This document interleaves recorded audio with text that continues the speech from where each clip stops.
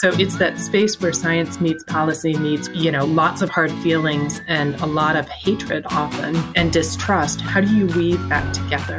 And I really, really loved and still do working on those kind of really complex questions where science meets policy meets a solution space, and you have to build trust iteratively to find a way forward. Whether on boats or skis, Laura Burgle Fowler had always been grounded by and to water. So when realizing an opportunity to build her own major and course of study, she navigated back with focus and care to water resource management. Find out how keeping curiosity alive and being willing to ask questions helps you move from novice to expert on today's Roads Taken with me, Leslie Jennings Rowley. I'm here today with my friend Laura Burgle Fowler, and we're going to talk about how we go with the flow and where that might lead us ultimately. So, Laura, thank you so much for being here. Thanks for having me. I start these conversations the same way every time, and I ask my guests 2 questions, and they are these. When we were in college, who were you? And when we were getting ready to leave, who did you think you would become? Great 2 questions. Who was I in college? I was a cross-country ski racer. I was a Japanese major, Asian studies major. I was a senior fellow. I didn't take any classes my senior year and more or less wrote a book looking at Native American rights to water. And who did I think I would become? I wanted to be an Olympic ski racer if I could pull it off. After college, I graduated and moved back to Oregon, which is where I was from, and worked a whole bunch of really bad jobs for a year to ski race and eventually hung up my skis and got a job working water policy. And I'd always been intrigued with water and water questions, actually since high school. If I had gone back to Dartmouth again, I think I probably would have been a geography major.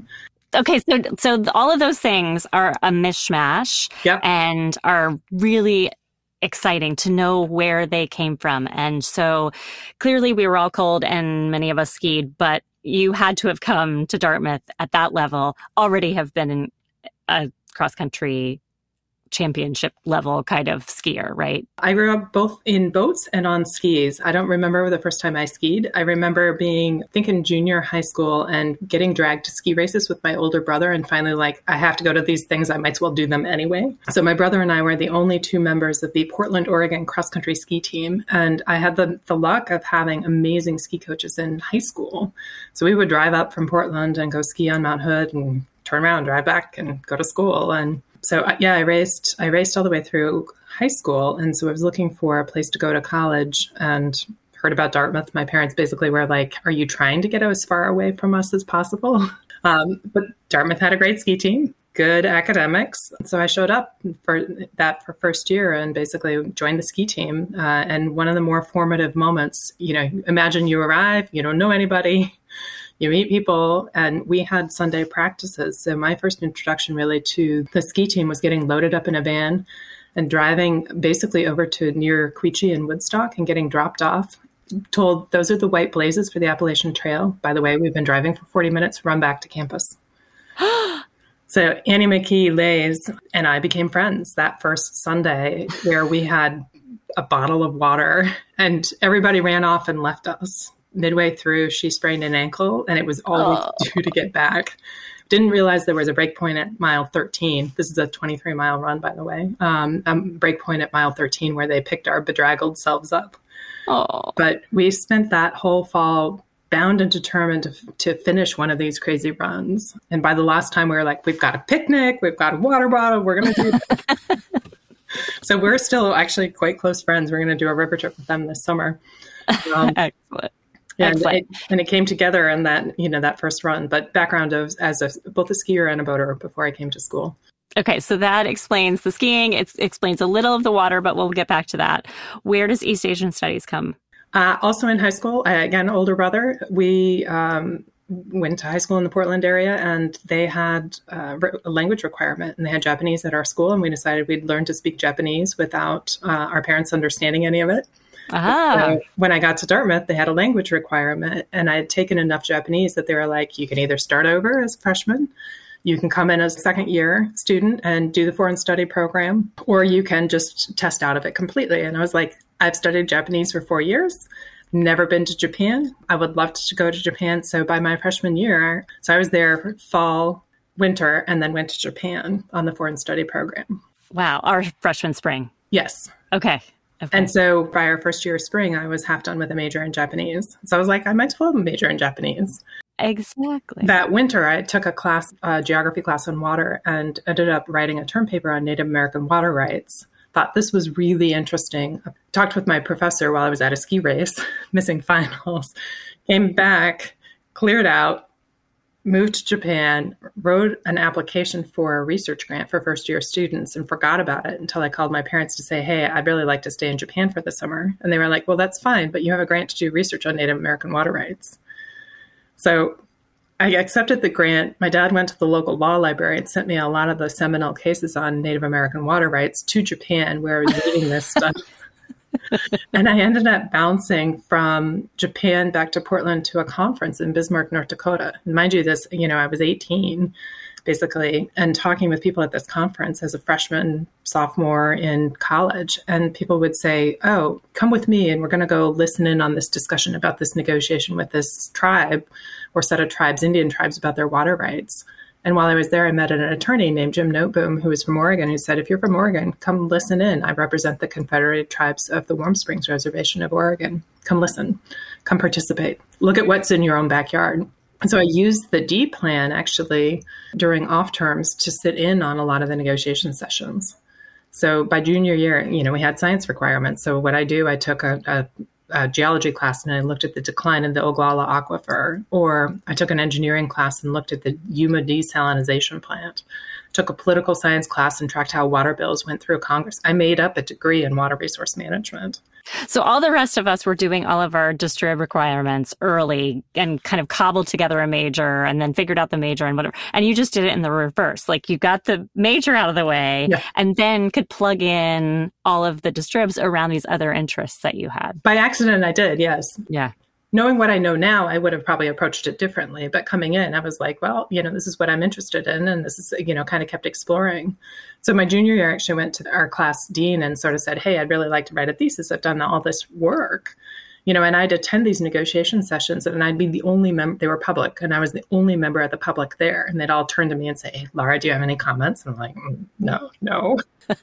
But often people would turn to me and say, don't tell anybody, right? And so what I found, now I work with students all the time and I tell them they've got a superpower, which is they have the power to ask questions, and people want to mentor, they want to teach, they want to bring people in that space. Yeah. I was like, use that. So I went to my class dean and said, can I write a thesis on this? And she had a good laugh. And she's like, you get points for an original question. The answer is no. And she told me about the senior fellowship program. So I applied for it, and I didn't take any classes my senior year. Didn't take a one. I audited one, but I otherwise was working on effectively a book or a dissertation about this particular negotiation and why it seemed like it was going to work. And so still to this day, kind of have to explain my undergrad degree. One is my degree is actually not a typo with an A-B. 2, my major is Japanese or Asian studies. And 3, I didn't take any classes and created this de facto degree in water resource management. So fascinating. And yet, then you graduate and you say, but my real love right now is cross-country skiing. And so I'm going to pursue that at a very high level because that's pretty time-bound later on. Yeah. So let's get that again out of the way right now. How did you manage that and everything else, life and being? Well, and part of it was that junior year, I was skiing pretty fast. We ended up at the NCAAs. I ended up 17th in the country in one race. And I was like, this is awesome. This is really great. My senior fall, I was training really well. It was really fast, super excited about it. And somewhere in there, working on the senior fellowships like that are exciting, but very lonely to some extent. I spent hours in the library by myself. And somewhere in there, the committee for that was like, everybody who's working on some piece of their senior fellowship needs to provide a chapter, a book, whatever, by December 1st.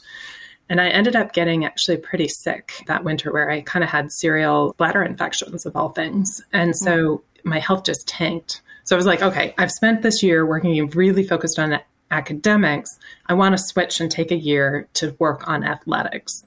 So moving to Bend, lived in a place with roommates. I worked a really bad job at a TV station, entering in when public service announcements would run, because I could train in the morning, work, and then go train in the afternoon. But at one point I was like, I have a lot of jobs. And I counted, I was teaching, I had 9 different jobs at the same time. At the same time? Oh, I thought you said those were serial. Oh, no, at the same time. It was just piecemealing, right? Like, what do you do as an athlete? Some years later, when I was in law school, actually, it was the year of the Salt Lake Olympics, and they ran the torch through. We moved to Seattle to University of Washington for law school for me and a PhD for my husband, and they ran the torch through. And I remember stumbling out of the library out to the street. I was next to a businessman and a guy who was really, really drunk, and they were having this conversation about, all these athletes are just professional athletes, and I'm thinking, no, they're really not, right? Yeah, they're working at Home Depot, and yeah. People break their hearts to try and train for this level of athletics. So it's with great glee now that I've watched, obviously, the women do amazingly well, in part because they work together and trained together. Corey Smith is one of our Dartmouth 96 folks, and he wrote a pretty poignant email a couple years after that entitled My Olympic Dream. And he basically was like, we were of the age where the U.S. ski team really didn't support young athletes, right? The Dartmouth ski team was great, and then you were on your own, and good luck to you, because it's very expensive, or you're working really crappy jobs to do it. So I basically worked bad jobs, and finally at the end of the year, I was like, I need to hang up my skis and do something else. My husband's Dartmouth 97. Literally a week before he graduated, I got a job doing water policy in Salem, Oregon, working for a lobby group representing irrigation district. Not what I would have expected to do, but I was like, well, guess we're moving to Salem. Yeah, to start, now you've done that. Now we're going to move on to something else. That's great. And so he was able to come with you and start the life together. Yep. It's a great place, I think, to raise a family, but if you're 20-something, it was a rough place to be. We actually moved then to Portland, and I switched jobs and worked for the Oregon Water Resources Department doing water policy. So I was based in Salem, but my job was the eastern third of the state. And I'd pretty routinely get sent out, like, here, this very small town had problems with water issues for 10 years, go figure it out. I was like, okay, great. I'm 22 and I will jump into the deep end of this. But I found that I was often facilitating meetings. I was often working with different stakeholders. I was often trying to figure out kind of how do you solve what seemed to be very intractable problems. And so started to just pick up, how do you run a more effective meeting? How do you facilitate an effective conversation? And then switched. So I was working in the south central portion of the state and was the staff person between multiple state agencies trying to figure out a question of water allocation. So water in that area had been completely allocated to irrigation for 100 years. There was a need for water for cities, a need for water for fish. And they realized the U.S. Geological Survey did a study in the 1990s, late 90s when I was working there, that basically said, lo and behold, the surface water was connected to the groundwater. All the surface water was appropriated, and you start putting straws into the groundwater, you were taking water from somebody else. So there was a very fast collision of lots of interests, and I was the staff person working between these multiple state agencies and a public set of stakeholders and a professional mediator. And I was like, what's a mediator? What do they do? So you have a neutral third party whose job is to help bring people together. And I was like, I never knew, but I wanted to be a water mediator. Yeah. And it takes not only the facilitation skills, but the subject area expertise as well. Yeah. So how did it wasn't one of these, I'll listen and be mentored. Did you have to go back to law school, right? Yeah. Well, and I talked with a lot of people and sort of said, hey, wait a second, I'm really interested in going back to school. Like, how do you become a water mediator? What would you study in? A lot of people said, look, if you're working in the water space, you're working under the shadow of law. The threat of a lawsuit is there. You need to understand that, but you don't necessarily have to be a lawyer. So I was definitely the odd duck of, hey, I'm here in law school, but I don't want to be a lawyer. I want to be a mediator. Mm-hmm. So Chris and I, my husband, Chris and I looked around for the country to decide we were going to be broke at the same time and just ditch our work. He was working as a planner at that point. He was like, I get paid lots of money to go study a problem in Pittsburgh in the winter or Sacramento in the summer. Like, I want to pick what I'm studying. So we applied to the 4 same schools, quit our jobs, and traveled for 10 months. We actually stopped traveling September 6, 2001. which was a good time to stop traveling the world, Yeah. moved to Seattle, and so went to University of Washington, where I got a law degree, and he finished his PhD a couple years later. Was that settling enough roots for you to start your family? Yeah, for a while. So I got a job in 2004 when I graduated from law school, actually working for a law firm that was a general purpose law firm in Seattle and Tacoma, but they had a resource strategy group that did a ton of water work in California. So the first mediation case I worked on, actually, my boss was like, we've got this issue in the Central Valley of California over water quality. Will you go figure out what's going on? I basically got dropped into the deep end and worked on crazy questions like, who gets to store and use groundwater in the greater area of Los Angeles? Or how do you fix flooding in a river basin in Washington state where devastating floods, caused $300 million worth of damage and killed all the livestock in the area? What do you do? So it's that space where science meets policy meets, lots of hard feelings and a lot of hatred often and distrust. How do you weave that together? And I really, really loved working and still do working on those kind of really complex questions where science meets policy meets a solution space, and you have to build trust iteratively to find a way forward. So Chris finished his PhD in 2007. Our son was born a week before he finished his PhD.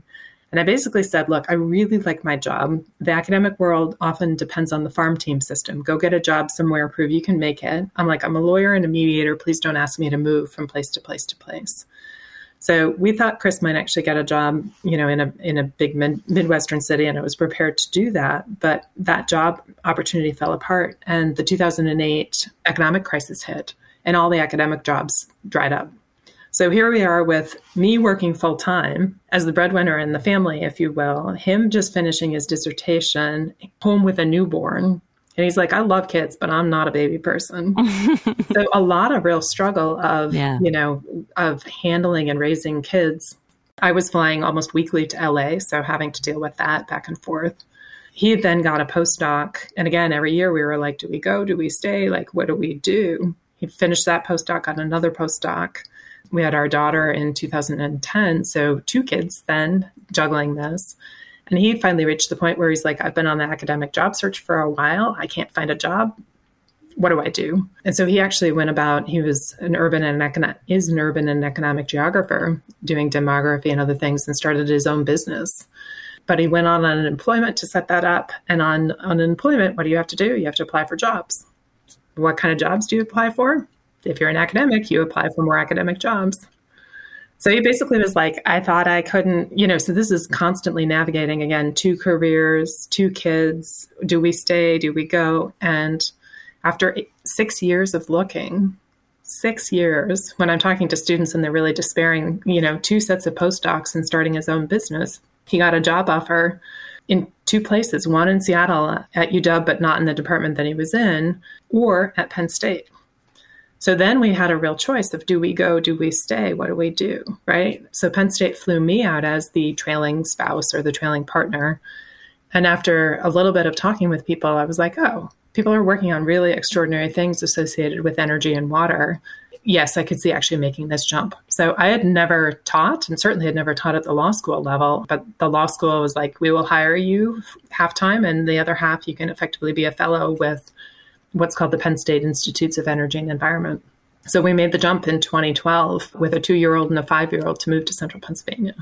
That's so exciting. And I mean, you'd been doing work that you clearly were suited for and enjoyed, but then got these opportunities to kind of think about how you might just use those skills differently. Mm-hmm. What did you find were the things that kind of made you most excited about having made that jump? A couple different things. One, it turns out I love teaching. I had taught kayaking lessons. I had taught ski lessons. I even taught community college Japanese classes, but never something like law students. And I love working with students.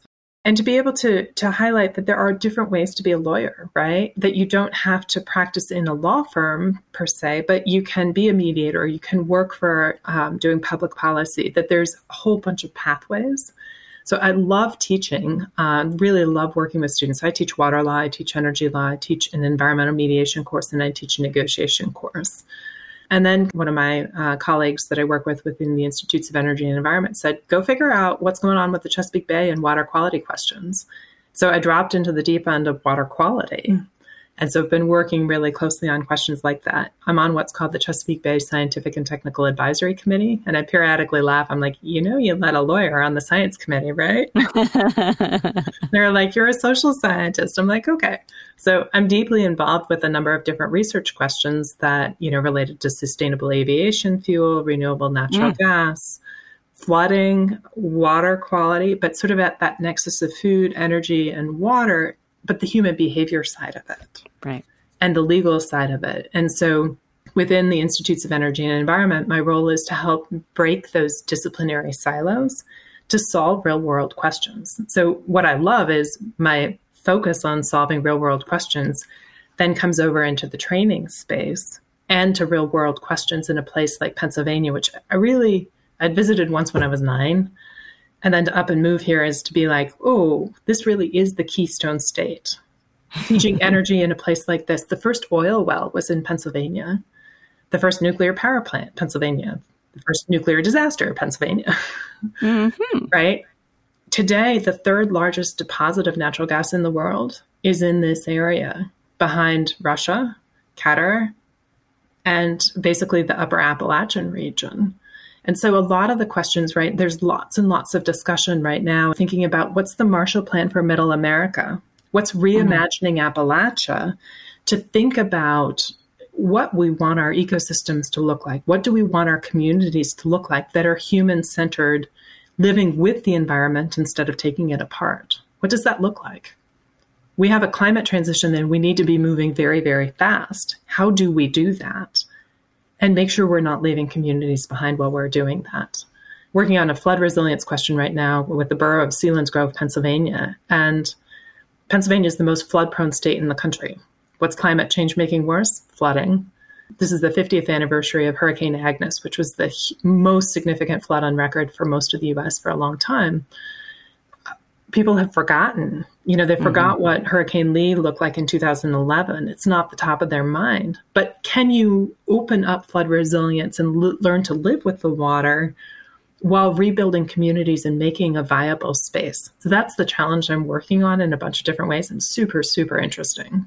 Yeah. Well, and it really does track back to, you were interested in water, but it wasn't really the water. It was the community's interactions with water, right? And that is now what you're dealing with.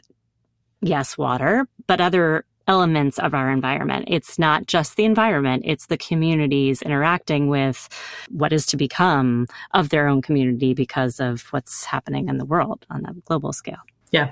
And that, I think, is the common theme for a lot of it. So 2 years ago, we actually lived in Sweden from August of 2019 to May of 2020. Interesting time to be abroad. But I was on a Fulbright looking at that question, which is, where are people finding success in handling complex water questions? Flood, drought, water quality. And it was really, really super interesting to be making those, kind of comparisons of different systems, of thinking about transboundary water questions. And there are places where people commonly say, well, people fight over water. And more often, the research shows actually that water is a commonality that allows people to bridge it because it is so important. Climate change is water change. It's flood, it's drought, right? Every degree warmer we get, the more ability of the atmosphere to hold moisture. It may come down as a massive snowstorm. It may come down as a rain bomb, right? It may come as drought, as those patterns lock in place. Those are water changes. Therefore, climate is seen as a threat multiplier. How do you address those? And some of that is then working again with those communities for that resilience so they can withstand the conditions and the changes we're seeing. Yeah. Well, it seems like you have also been facilitating resilience in your family, making changes when you need to, uprooting and going to Sweden and then trying to get back home again. So if you were to look back and talk to your 18-year-old or 21-year-old Laura and say, hey, this is where you're going to be in 20 some years, would she say, yeah, that makes a lot of sense? Or would there be some other desire that she would have for you or at this point? I heard recently somebody was like, you know what I wish people majored in? I wish they majored in curiosity. Not Japanese, not water, not engineering, not anything else. Major in curiosity. And I love that because I think that's kind of what I've done. I've always been curious and I've followed that passion. And it's led me to some crazy places, right? You know, like I was talking with the folks with the Fulbright Commission in Sweden, and I said, I'm really not your normal academic. And they were like, yeah, we look for the not normal academics. But that has led me into being asked, would I be a juror for the Stockholm International Water Institute's Junior Water Prize? And I was like, sure, I would love to know what kids in high school around the world are doing for finding cool water solutions, which led, to now they were like, would you consider being chair of this? I was like, sure, I'd consider being chair, right? So you never know where sort of the curiosity and interest and enthusiasm will lead. And again, I mentioned this earlier, I do tell my students, find that curiosity, find that passion, be willing to ask the questions, and don't take no for an answer. And I think that's been probably my motto for leading me into some really unusual, but really super interesting spaces. Yes, it looks like I'm sort of linearly focused on water, but a lot of it was serendipity. And a lot of it was kind of being like, I'm about to jump off a really big bridge and I hope there's a bungee cord to catch me, and not necessarily knowing where I was going to land, but being okay giving it a try and seeing what happened. Yeah. And just asking a lot of questions. And as you said, people like to bring you in. And you've definitely been brought into really cool things. And I'm sure you will be brought into many more in the future. So thank you so much for sharing this with us and being here today. Thank you for the interview and thanks for the chance. And if anybody's interested in water, I'm always happy to talk about water, people, and how we find solutions to the world's most challenging questions. That was Laura Fowler, an attorney and mediator who focuses on environmental, energy, and natural resource law with a specific focus on water-related issues. She has a joint appointment at Penn State Law, where she teaches natural resource law and negotiations, and the Penn State Institutes of Energy and the Environment, where she is working on questions related to water, the Chesapeake Bay, and systems-level behavioral change. Now, don't change your behavior. We love that you keep tuning in, following, subscribing, and doing all the things that keep this show's audience growing. If you're new, welcome. And if you've missed any episodes, don't forget you can access everything, including show notes, transcripts, and great then and now photos at roadstakenshow.com. That should keep you entertained until next time with a new guest and me, Leslie Jennings Rowley, on the next Roads Taken.